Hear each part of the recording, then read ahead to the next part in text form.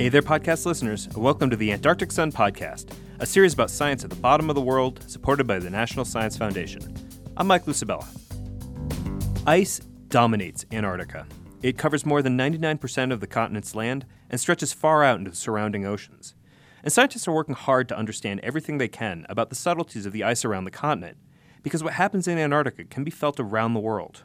My name is Ted Scambos. I'm the lead scientist at the National Snow and Ice Data Center. Scambos was part of a team that recently returned from the Antarctic Peninsula, a part of the continent that's been particularly affected by climate change.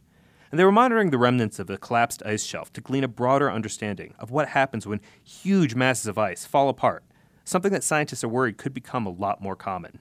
We were interested in studying an area of Antarctica that's been warming rapidly. The Larsen B ice shelf has changed dramatically in the last few decades as climate there has gotten warmer. Saying it's undergone dramatic changes is kind of an understatement. In 2002, we had a summer that was very warm. The ice shelf area was flooded with melt ponds, and that led to a spectacular disintegration of this large plate of ice on the east side of the Antarctic Peninsula. This was huge. In just a matter of days, almost the entire ice shelf, the size of Rhode Island, disintegrated. Its sister ice shelf, a little bit farther north, the Larsen A, fell apart back in the late 1990s. But scientists had never seen anything like the scale and speed of the Larsen B breakup, an ice shelf that had been stable for an estimated 12,000 years. It wasn't necessarily surprising that it collapsed, but it was surprising that it happened as quickly as it did. This is Erin Pettit. And I'm a glaciologist from the University of Alaska. She was the principal investigator on the team that traveled to the area where the Larsen B used to be. And it collapsed in less than 3 weeks. And the only reason I say 3 weeks is because that's the time difference between the satellite images that we have. So we don't know what happened within that time. All we know is that it disintegrated into thousands and millions of tiny icebergs. That collapse took scientists completely by surprise, and they're still trying to figure out exactly what happened. But the disintegrated ice shelf left behind a small piece of itself that scientists have been probing for insight into the collapse. Well, one area in the southern part of this Larsen B region remained after that 2002 disintegration. And since 2002, it's evolved quite a bit. It's gotten much weaker. It's spread out with lots more fractures, sort of like an accordion that's being opened up. Covering the waters of the adjacent Scar Inlet is a lingering sliver of ice that is a shadow of the once mighty Larsen B. The Scar Inlet it's a small ice shelf by Antarctic standards. It's basically about 1,000 feet thick of ice that floats on the ocean. It's about the size of New York City, including all 5 boroughs, a little bit bigger than that. So we call it small, but it's actually still a pretty big mass of ice. Intrigued by the appearance of cracks and fractures, in February, Pettit and Scambos traveled to the region and set up camp. We were perched on this island, and it was a pretty low island, but we were perched on the peak of this island with a 360-degree view of the Larsen B embayment.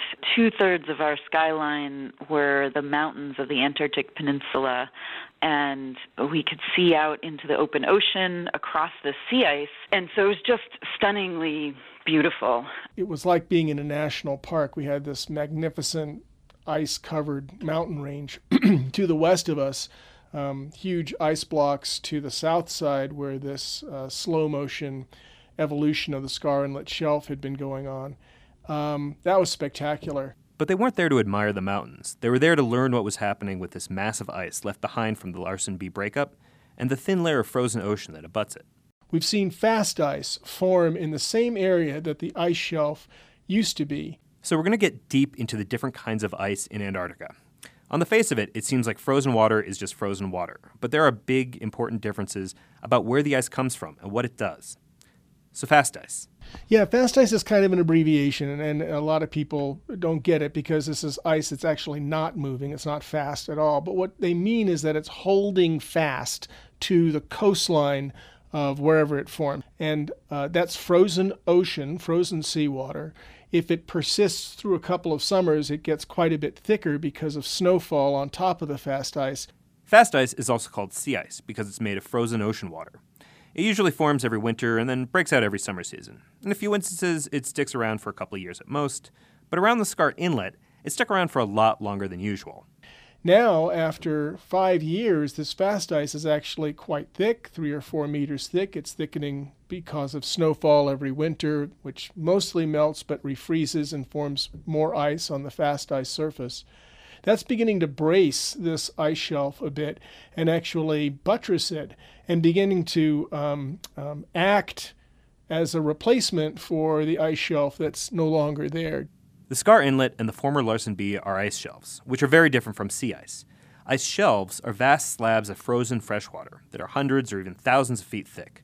They're formed on land over thousands of years as snow falls and collects into giant glaciers, which eventually flow into the oceans. Ice shelves like this are thick sheets of ice that flow from the glaciers and ice sheets on land. So they actually come from land and float out onto the water and form these thick masses of floating ice along the coastlines.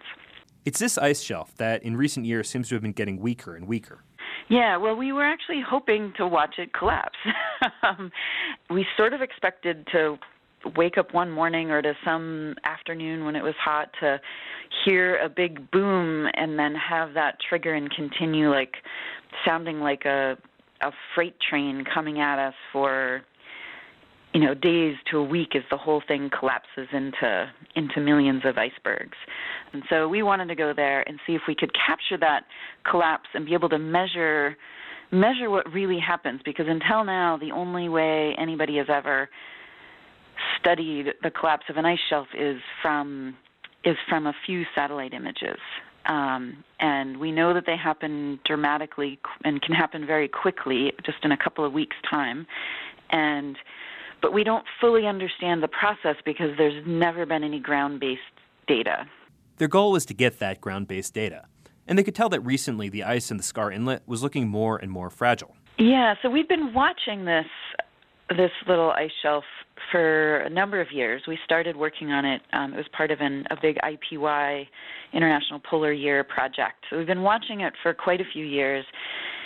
And from the satellite imagery, we could see that it was starting to get weaker and weaker and more cracked up, bigger rifts forming, just lots of changes happening. There had been a couple of bigger tabular iceberg events breaking off of it, which are relatively normal. But it seemed like there were more of these bigger iceberg events that had broken off, and we could just see it getting really weak. And we were hoping that these warm summer days and the strong western winds would create this kind of surface conditions that would cause this sudden breakup. They thought that this year in particular seemed like it would be their best chance.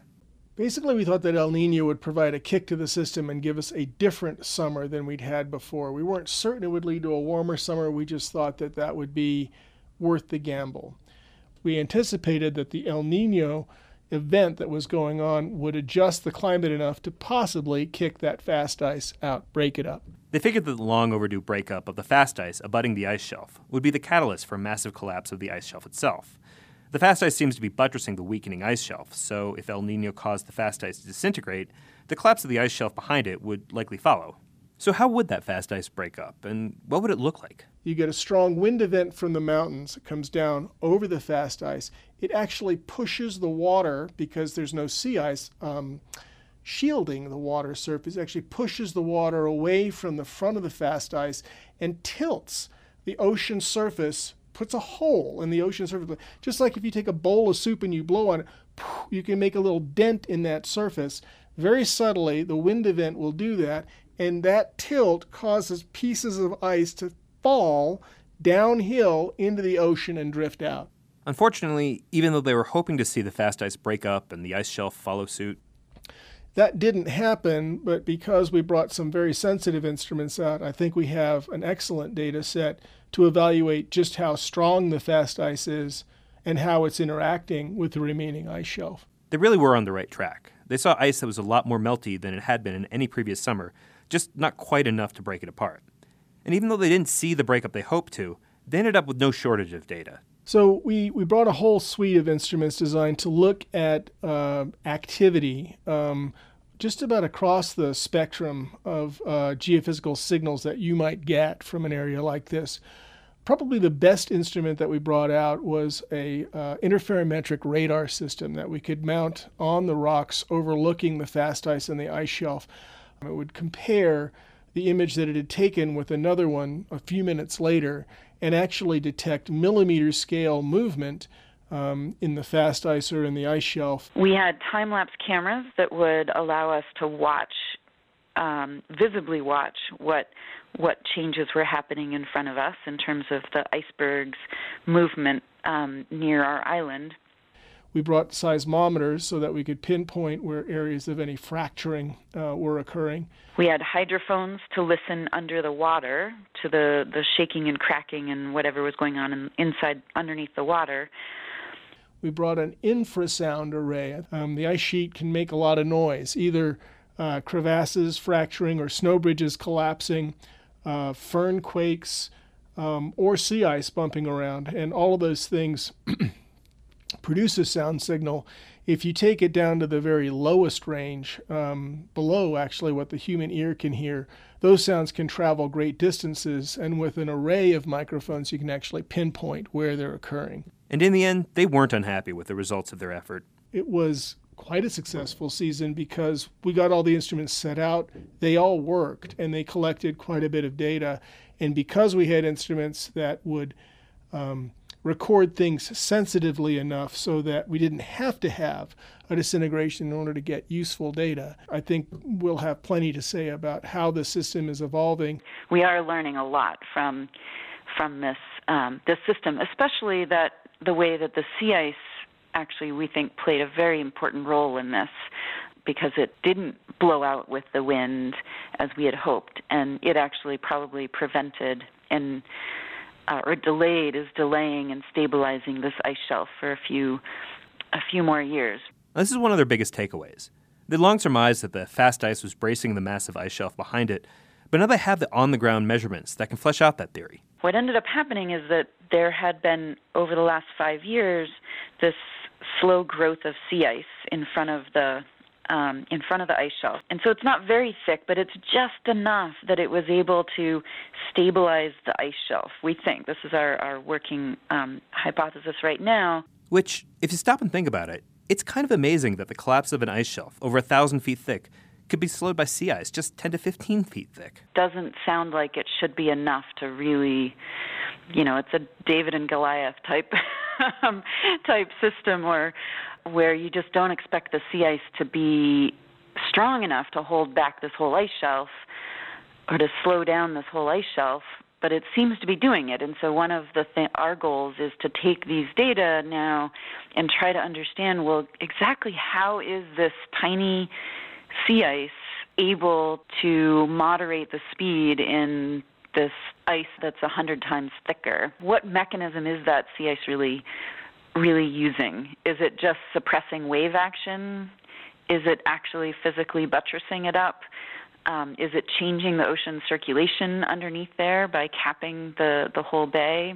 This matters a lot because when ice shelves collapse, it can have a huge impact on the rate that ocean levels are rising. To be clear, ice shelves themselves are already floating in the ocean, so if they break up, their own ice won't affect sea level. But what happens is that the glaciers on land that the ice shelves were holding back start to flow into the ocean at faster rates. And this has happened before.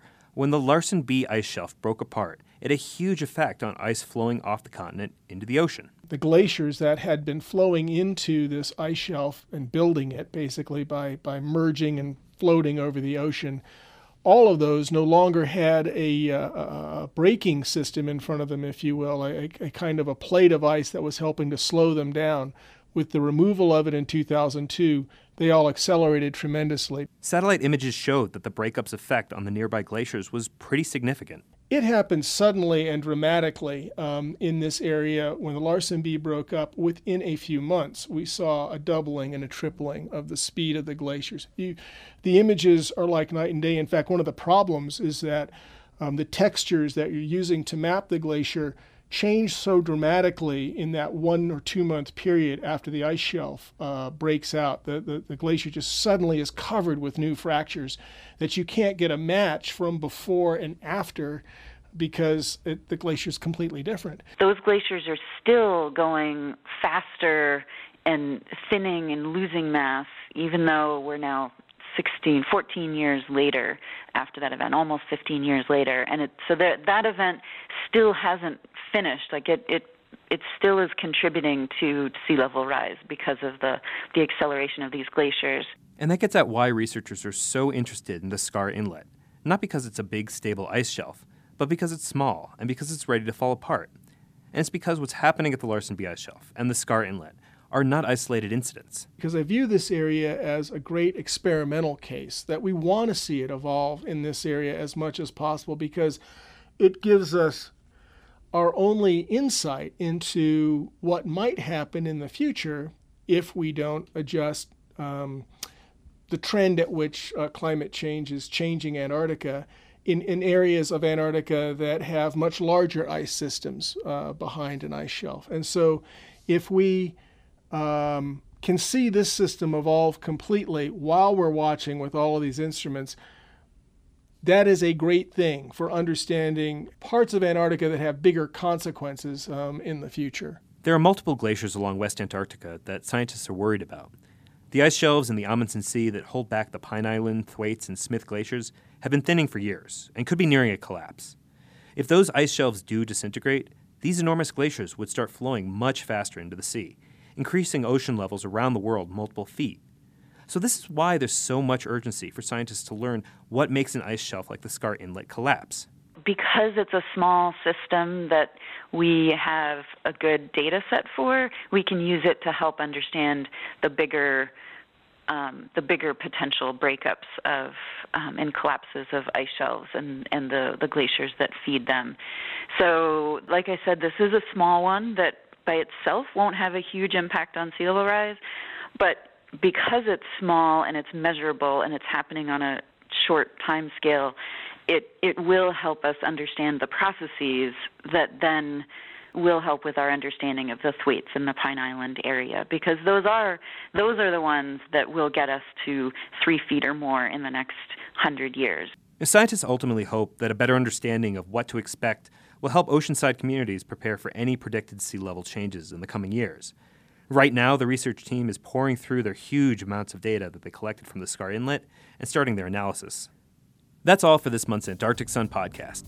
You can hear the rest of our podcasts and read more stories about the ice, the science, and the people of Antarctica at our website, antarcticsun.usap.gov. Stay tuned for more podcasts, and later this year I'll be traveling to the frozen continent to bring you the latest updates about the science at the bottom of the world. Thanks for listening.